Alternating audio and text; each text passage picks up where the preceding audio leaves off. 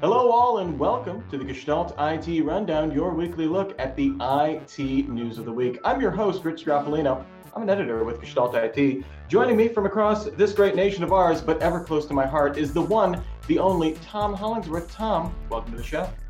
Thanks for having me on, Rich. It's a great day to make your bed. Absolutely, and it looks like the networking gods are being kind to us right now. It looks like everything's running smooth. So let's get it started. Ordinarily, we do something called News or Now, where we kind of run down some of the lesser headlines and determine if they are newsworthy or not. This time, though, there was a lot of stories about regulation. So we're going to do a little something called Regulation Roulette. Yes, that's right. We're going to be running through these regulatory stories, and Tom's going to tell me how likely these situations are to kind of pan out in any kind of meaningful regulation down the road. We're going to get started with New York State Attorney General Letitia James. Her office announced they're launching a multi-state investigation into Facebook for potential antitrust violations. Attorneys General from Colorado, Florida, Iowa, Nebraska, North Carolina, Ohio, Tennessee, and the District of Columbia, which is not a state, will be part of the investigation, looking at if Facebook's actions may have endangered consumer data, reduced the quality of consumers' choices, or increased the price of advertising. Facebook revealed in July that it's facing an antitrust investigation from the U.S. Federal Trade Commission as well. So, Tom, how likely are we to see anything come out of this? 3. Facebook's a good target, but they have deep pockets and can lobby their way out of this. All right, next up here, we have the European Competition Commissioner, Margrethe Vestager. She announced that the examination into the Libra cryptocurrency to see if it would harm competition. Vestager sent questions out last month to all 28 members of the Libra Association, asking about conditions for membership, how consumer data was being handled, and how Libra-backed products would be integrated into Facebook platform. We've seen the Competition Committee kind of lay the hammer down on big tech. So how likely are we to see something meaningful come out in terms of regulation here, Tom? 5, the Europeans don't play around, and especially they have a thing for Facebook.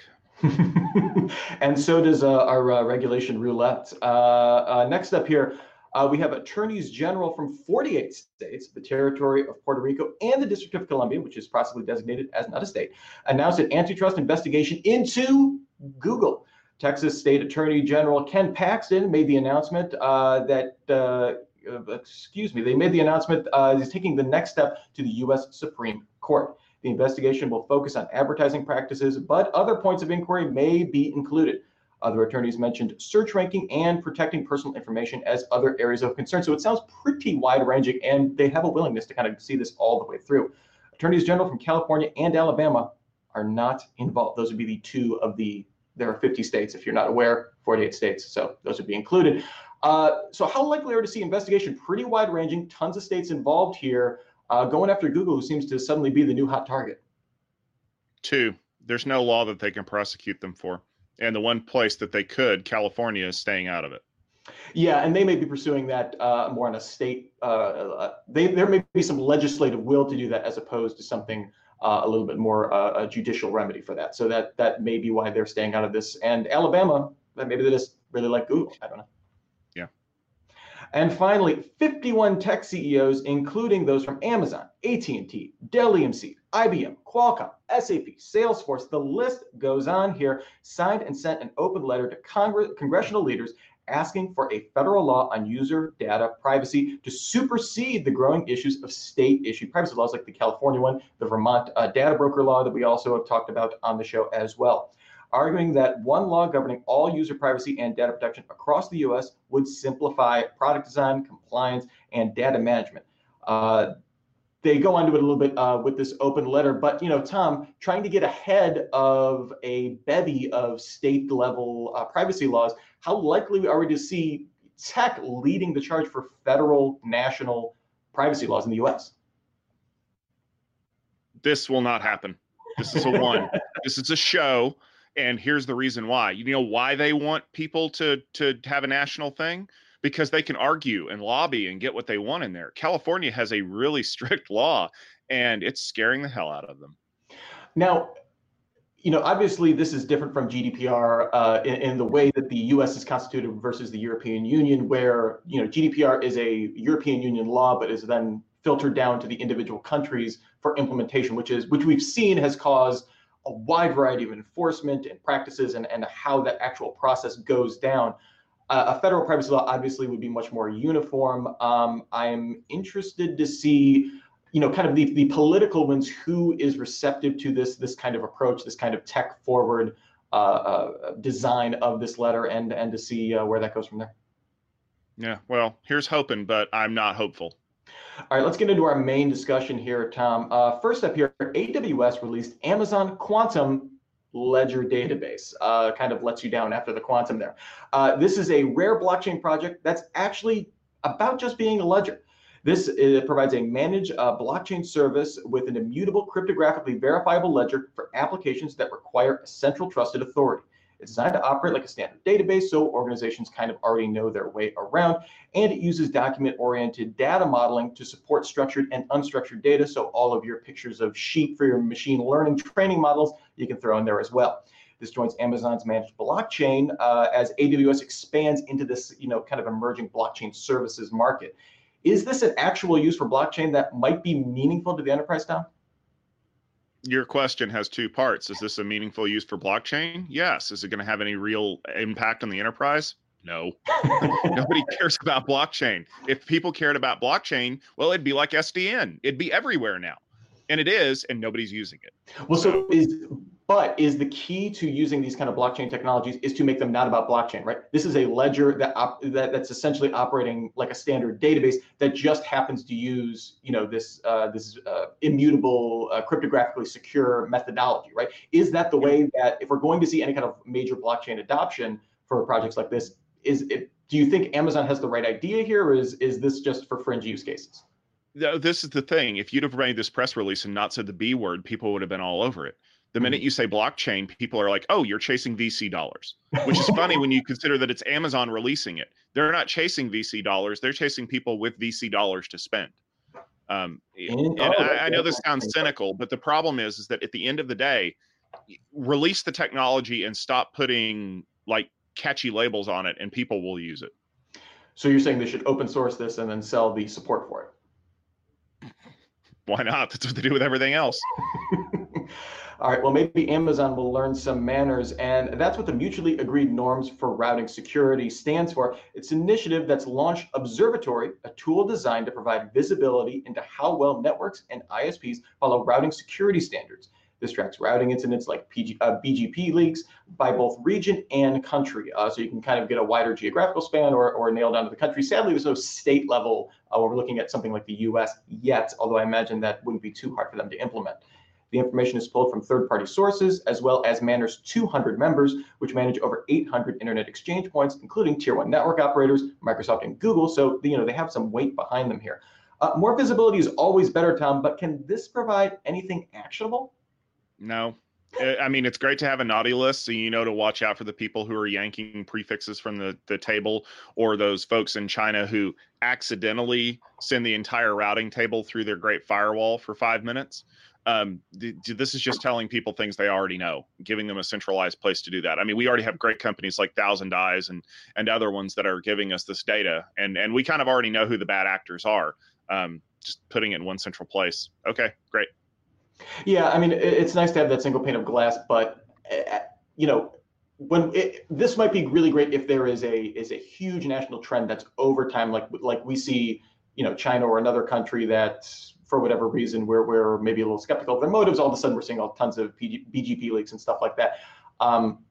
That being said, unless you can really drill down to some specifics, and this is just the start of that information, it's interesting. I think it might be a useful research project, but how actionable? I do have my questions. Yeah. All right. Well, it wouldn't be the Gestalt IT rundown without some exploit news. And millions of mail transfer agent XM servers are vulnerable to a root privilege access exploit. Yay! It affects all versions up through 4.92.1, which is all versions of it, because the patch is the .2 patch that kind of fixed it. If the XM server is configured to accept incoming TLS connections, an attacker can send a malicious /null sequence attached to the ending of an SNI packet and run malicious code with root privileges, which I believe, Tom, in the business is known as bad. Considering that XM runs on 57% of email servers and comes bundled with a ton of Linux distros, this is not exactly great. Like I said, a patch is out now, but research by ZDNet found over 5 million servers running vulnerable versions online after already publishing the story. They had published an update to that, and after the patch was already in the wild. The flaw was found in June, and it hasn't been exploited in the wild as far as anyone has seen, but the researchers have said now that it's known that this exploit is out there, implementing it is trivial. I mean, we're talking about a backslash, essentially just like a null field to get this kind of access. It's possible to mitigate the exploit by disabling TLS, but this would expose email traffic in clear text, which, if that gets intercepted, causes all sorts of compliance issues if you happen to be in Europe. Bad or really flipping bad, Tom? Well, I'd just like to say that backslash null sequence is my second favorite punk band of all time, so that can't be all bad. This is bad. The reason why, and soapbox for just a second, this is the problem when people use open source products for their internal use. So everybody uses XM as the MTA for their servers. Great. Well, if there's a hole in XM, even though you don't publicly disclose that you use it, you're vulnerable, and now you have to patch your implementation. And so people are going to start asking questions. Well, am I vulnerable because I don't know what MTA you're using? So, you have to stay on top of these things. It's like when Heartbleed came out and suddenly there's a huge hole in OpenSSL or OpenSSL. Guess what? I built using OpenSSL and now I have a problem. So, this is bad. It's fixable if you're patching. And in the words of my friend Bob Plankers, patch from Security Field Day 2, because you kind of have to stay on top of these things. Patch all the things all the time. And just for the record, MTA is essentially like passing on emails from server to server without actually looking at them. It's basically routing for email, right? So the MTA does two things. It passes mails between transfer agents, so from server to server, and it also passes the email from the receiver into the mailboxes. So if you're familiar with Exchange, the MTA runs on the front end and the mailboxes run on the back end. And this has nothing to do with the Metropolitan Transit Authority, correct? No, it doesn't, unfortunately, which is the best transit authority. All right. Up next here, Google released an open source version of its differential privacy library, allowing organizations to build apps that can learn from a large data set without being able to distinguish or re-identify any one individual from that data. The Apache licensed library includes standard statistical functions that would otherwise be hard to build from scratch, includes an additional library for testing, and includes recipes to help devs get started. Will this actually be useful, or is Google just trying to show off some privacy bona fides to a skeptical market here, Tom? Whether or not it's useful or not doesn't really matter. For those of you who like Pacific Rim, remember the big clock that Idris Elba always screamed at whenever the time to the next incursion happens? There's a big clock behind me that's time until this product gets killed at Google, and it's currently set at like 3 weeks. Here's why. So Google's trying to prove that they can pull data from a data set without individualizing people. So what you're basically telling me is Google has to do extra programming to prove that they can't identify you, which means that the default state for their database is that it's easier to pick you out of a crowd. And you're going to expect me that out of the goodness of their own heart, they're going to fuzz that?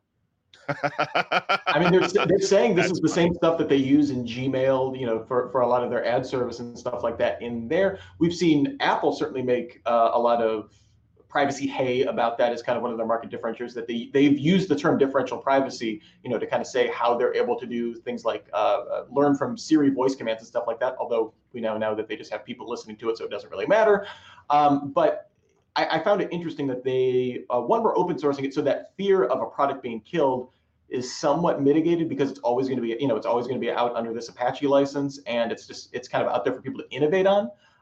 So, I feel like Google is, again, facing a lot of skepticism and maybe hoping to say, hey, we have some good privacy enabling tech that can still allow us to do all this big data stuff that we're known for without being exceptionally creepy. I feel like I need a Google skepticism beanie with the propeller on it, so that anytime Google releases a software product, I can just put it on and go, yeah, we're not going to do anything chaotic evil with this at all. Chaotic neutral, for sure. Coming up next here, Microsoft published pre-release versions of 2 new Windows utilities under the revamped PowerToys brand as an open source project on GitHub, speaking of open source.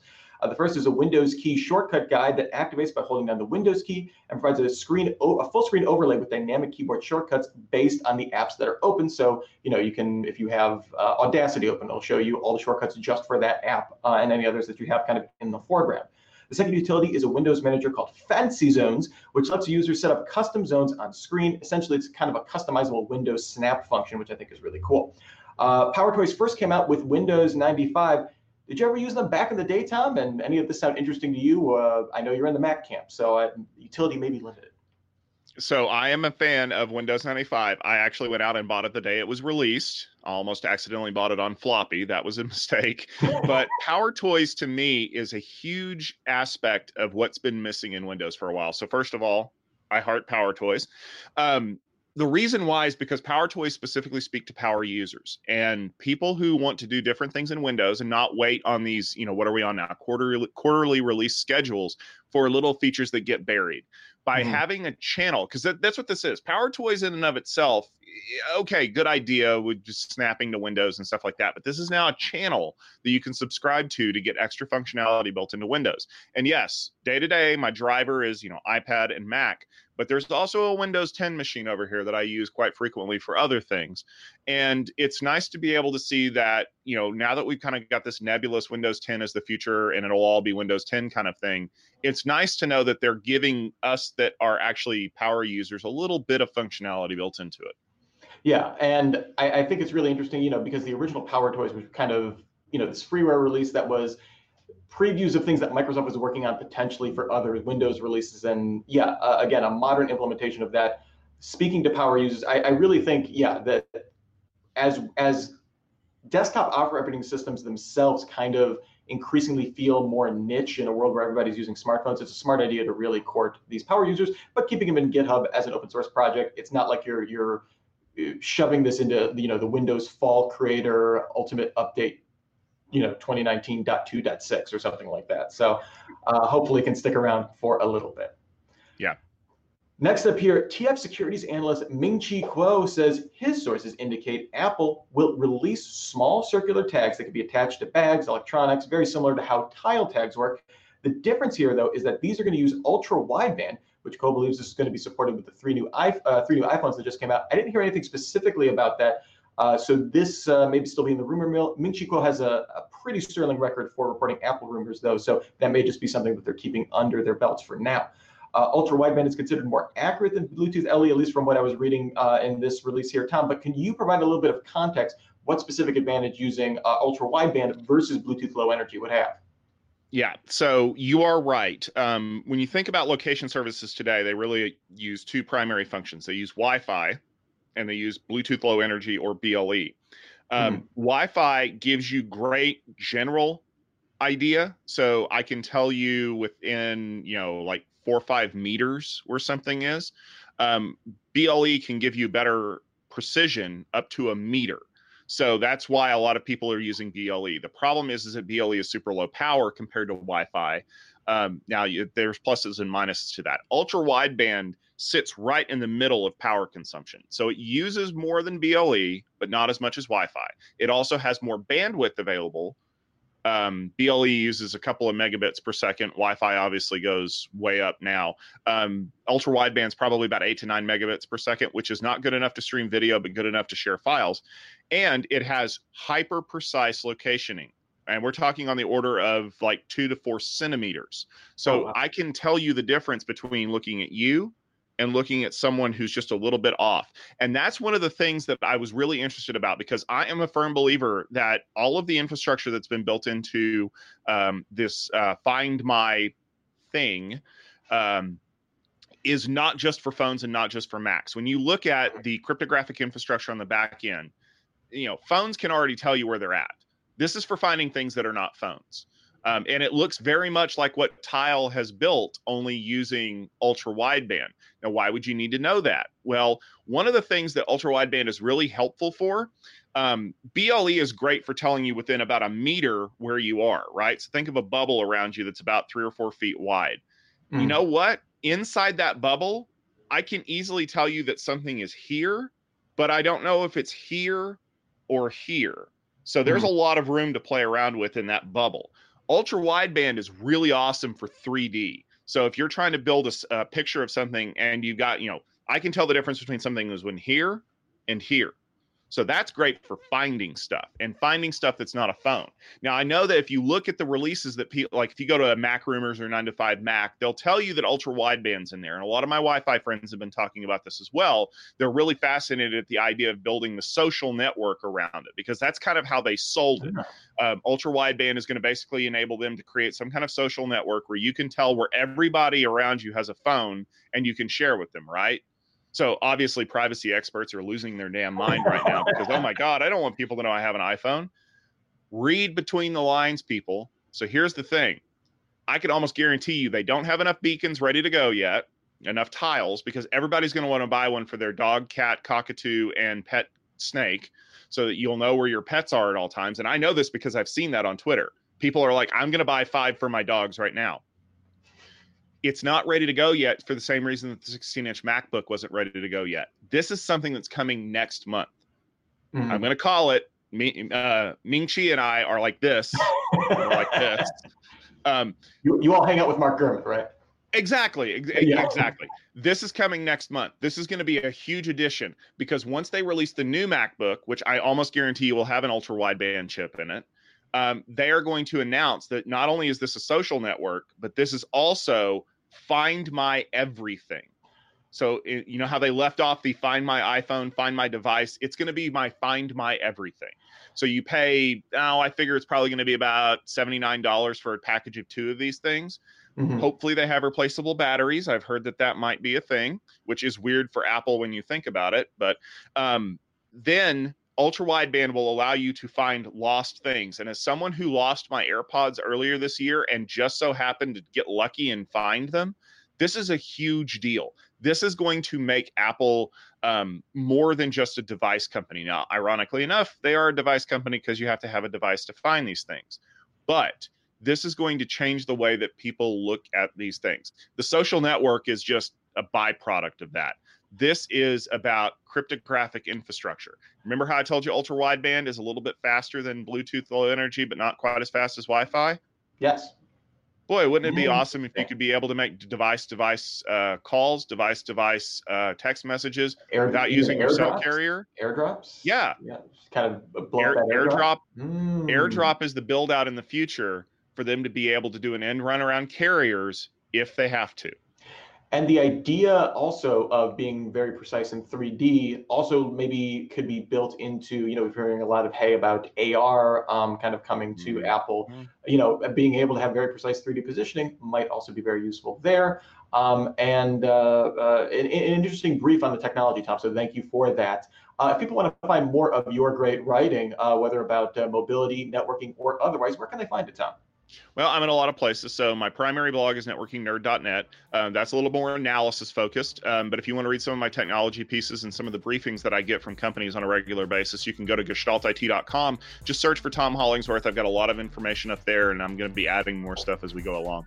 Excellent. And you can find me on Gestalt IT as well, or on Twitter at Mr. Anthropology. That's MR Anthropology. That just about does it for the Gestalt IT Rundown. We'll be back next Wednesday at 12:30 p.m. Eastern Time, giving you the IT news of the week. Until then, for myself, for Tom Hollingsworth, for all of us here at Gestalt IT and the studio audience at large, here's wishing you and yours to have a super sparkly day.